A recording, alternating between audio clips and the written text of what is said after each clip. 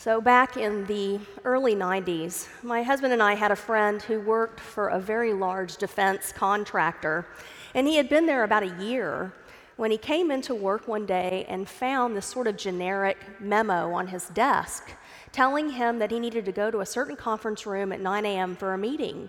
There was no other information on the memo. Of course, he was curious and started asking around, and it turned out that his entire work group had received this same memo, but nobody knew what it was about. So at 9 a.m., they all filed into this huge conference room that was set up with rows of chairs facing a table with a telephone on it. And they had been there a few minutes when a woman walked in and dialed the telephone and then put this man on speaker. And the man said, "Attention work group 467-2. You have been laid off. Please go back to your desk, collect your personal belongings, and exit the building." And then he hung up. And our friends said they all just sat there for a moment in shock. No one said anything. First of all, they were shocked that they had been laid off. But they were also shocked at the way it had been handled, that they had been laid off by speakerphone. Well, they all began to get up and file out the door, and the same woman that dialed the phone was standing there. She was from Human Resources, handing out these severance packets to everyone as they left. And our friend is a very emotional person. You can easily see what he's feeling on his face, and he was really upset. He was supporting a young family at the time and very concerned that he had lost his job, and I'm sure that showed. So when he got to the door, the woman handed him the packet, and she saw how upset he was and said, "Oh, don't feel so bad. Remember, it's not personal." And he said, "Well, I think it should have been." Friends, I would think that most of us would feel that way in those kind of circumstances. There's just something so demoralizing about being treated so impersonally, like a number rather than as a human being. Of course, there are times in life, I guess, we all want to be a little bit anonymous, but most of the time, I think not. I think we want to be known and cared for as individuals. We long for the personal touch. That's why so many businesses advertise personal service, right? Because they understand how important that is to us to be known and cared for. We want the personal touch. And friends, people in Jesus' day weren't all that different. They long for the personal touch as well, which makes the situation faced by the woman in our text this morning all the more heartbreaking. The text tells us that she has been hemorrhaging for 12 years. Can you imagine? She spent all her money, gone to all the doctors, and no one can cure her. And as if her condition weren't bad enough, the religious and social implications of it might have been worse. Remember, in that society, a person like her would have been considered ritually unclean and untouchable. She would have been marginalized, pushed out by society, and untouchable, someone who couldn't even associate with her own family and friends because she might taint them. She wasn't welcome anywhere, even in the temple, which was her church. Can you imagine how desperate she must have been for healing, for inclusion, for love, for the personal touch? Well, she must have heard of Jesus.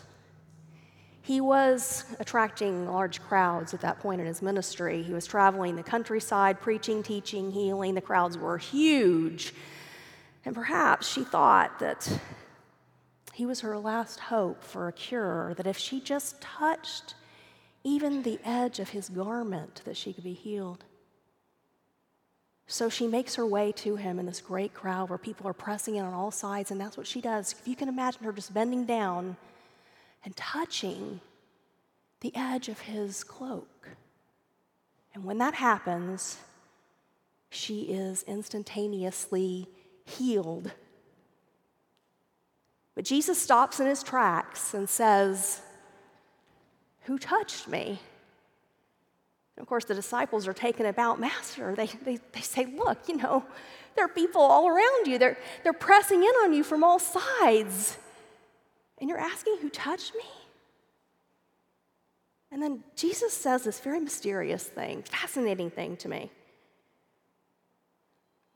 I felt power go out from me. Some translations say, I felt power flow from me. Did he have a power surge, friends? Or a drain on the power that he could feel? I don't know. But either way, the important point is this. In that great crowd of all those people pressing in on him from all sides, he could identify her singular touch. He knew her personally. My friends, if you have ever wondered if God could possibly care about you personally, individually, in the midst of this vast universe, well, here is your answer. Who touched me, he says. In the midst of all those people, he felt the touch of that one woman. And when she realizes she can't hide and she identifies herself as the one who touched him, again, I think Jesus knew it. It was everybody else who didn't know. Did you notice what he calls her? Daughter. He calls her daughter. You know, this is the only time recorded in Holy Scripture that Jesus uses that term, daughter. She who had been cast out, shut off, is called daughter by the Savior. Talk about the personal touch. It is striking, really, how many times in the Gospels Jesus reaches out and touches people personally. It really is. If you read through the Gospels with an eye for that, you will see again and again he does this. And this is especially striking because he was living in the midst of a culture that identified so many people as untouchable, and yet there he is again and again and again, reaching out to touch the lame, the blind, the leper. Do you remember the story of Jesus and the little children? How the disciples tried to prevent people from giving them to Jesus so he could touch them, pull the children onto his lap, and he said, "No, let them come to me." Jesus understood the power of the personal touch, individual love and care, knew how transformative that could be, how essential that is to human beings. And friends, I think there's something deep down in us that knows that too. Because when someone is in pain, when someone is hurting, when someone is sad, for example, isn't it our first inclination, our first impulse to reach out and put arms around them, to hug them, to take their hand, to put an arm around their shoulder? Words of care matter. But sometimes physical touch is what is needed to communicate that level of individual care. I remember when I was in seminary undergoing my training in pastoral care, we talked a lot about touch. I remember being warned again and again and again about touching people, that we had to be very careful about that as pastors. It's important to recognize and respect people's boundaries, their liability issues. So they cautioned us and said, when in doubt, just don't touch. Maybe give a side hug, But then I remember the very first time I was at the hospital with a woman whose husband was dying. And she turned to me with tears running down her face and put out her arms to hug me. And friends, I wasn't going to give her a side hug. I just wrapped my arms around her and hugged her. I couldn't imagine doing anything else in that moment. And likewise, I remember when I went to visit a member of my congregation, an elderly man who was dying of a very rare form of cancer. He had suffered terribly. He was in this hospital bed, and he had IVs and tubes everywhere. He had outlived most of his family. He had a few distant relatives that were checking in on him. I think he felt lonely in death. And all he wanted, more than anything in the whole world, was for someone to take his hand and pray with him. He was kind of a jokester. He said, nobody will touch me. I think they're afraid I'm going to break, but it's a little late for that. So I took his hand, and we prayed. But mostly, I just sat with him and I held his hand until he fell asleep. And friends, I believe with my whole heart that many of you, if you were in the same position, would have done the same thing because you understand the power of the personal touch. Many of you know that my husband, Tripp, is from Northern California. So throughout our marriage together, we've returned to California again and again to visit family and to enjoy the beauty there. We usually go around the time of our anniversary, but not this year. Actually, that's today. We're married 34 years today. Oh, thanks. Thanks. Glad to be able to share it with you. It's a good thing. But one of the things I love most about that part of the world are the coastal redwoods. They are so beautiful. They're the tallest trees on earth, and they're just one of the most amazing of all of God's creations. I think they can grow to be 300 feet tall. They can also live 300 to 500 years, and some of them are actually 2,000 years old.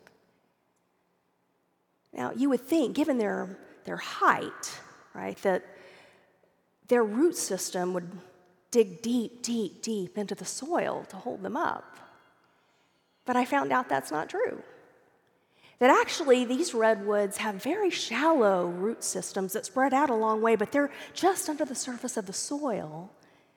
And God made them that way so that the moisture from the forest floor would gather there and they could take it in easily. Well, you might also think that since the roots are so shallow that if a good wind came up, given how top-heavy they are, they'd fall over. But no. You see, those redwoods, they grow in clusters. And their roots are intertwined with one another. And so they hold each other up.